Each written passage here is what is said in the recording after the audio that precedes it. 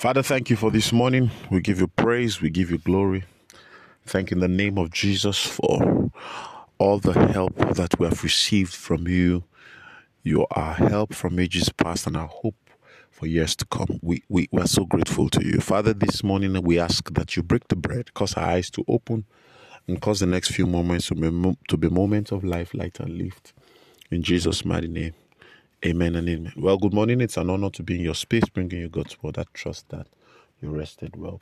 Among the many things that are passing through my spirit this morning, the strongest that I would like to share with you is a very simple advice. Don't blame Adam. You see, don't blame Adam. Stop blaming Adam. Now, if you can find someone to blame for your failure or your current state or your situation, then you have immortalized failure.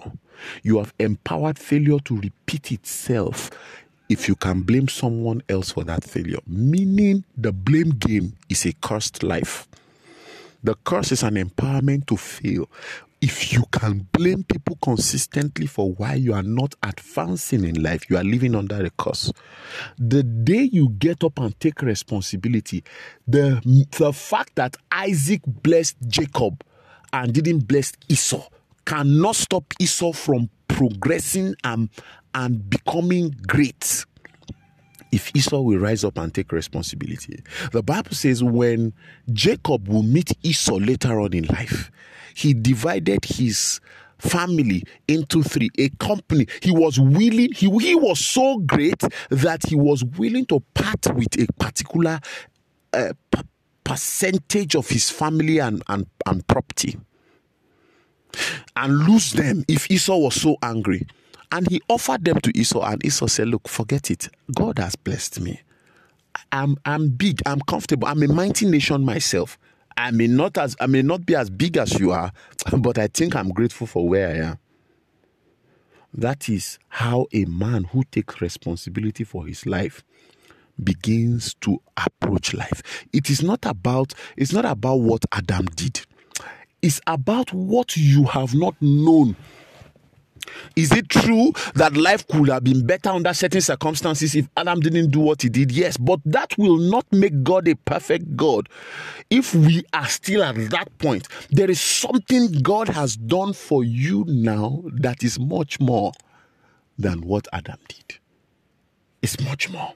So don't blame Adam. Stop looking for who to blame. It's time to stand up and take responsibility. You see, the Bible talks about the first Adam. Then he talks about the last Adam. If there was a first Adam and the first Adam failed, then we are grateful that the last Adam did not fail. If the first Adam failed, then we are glad that the last Adam did not fail. We are so grateful that he did not fail. You see, because if we continue to stay at that place where we are blaming people, then we are going to lose the opportunity to progress. 1 Corinthians chapter 15 and verse 42. So also is the resurrection of the dead. The body is sown in corruption, it is raised in incorruption. It is sown in dishonor, is raised in glory. Okay, verse 45. And so it is written, the first Adam became a living being, but the last Adam became a life-giving spirit. Now, the first thing I want you to know here is that there was a first Adam and there was a last Adam. You don't need to blame the first Adam.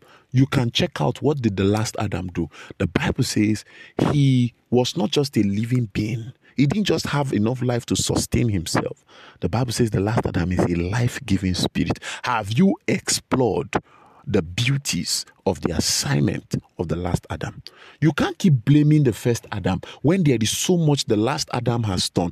The presence of the last Adam has made it unnecessary to blame the first Adam. Did the first Adam fail? Yes, he did. But was there a last Adam? Did he succeed? The Bible says, for this reason, Son of Man was made manifest that he might destroy the works of the devil. Has he done his job? Let us explore what the last Adam has done.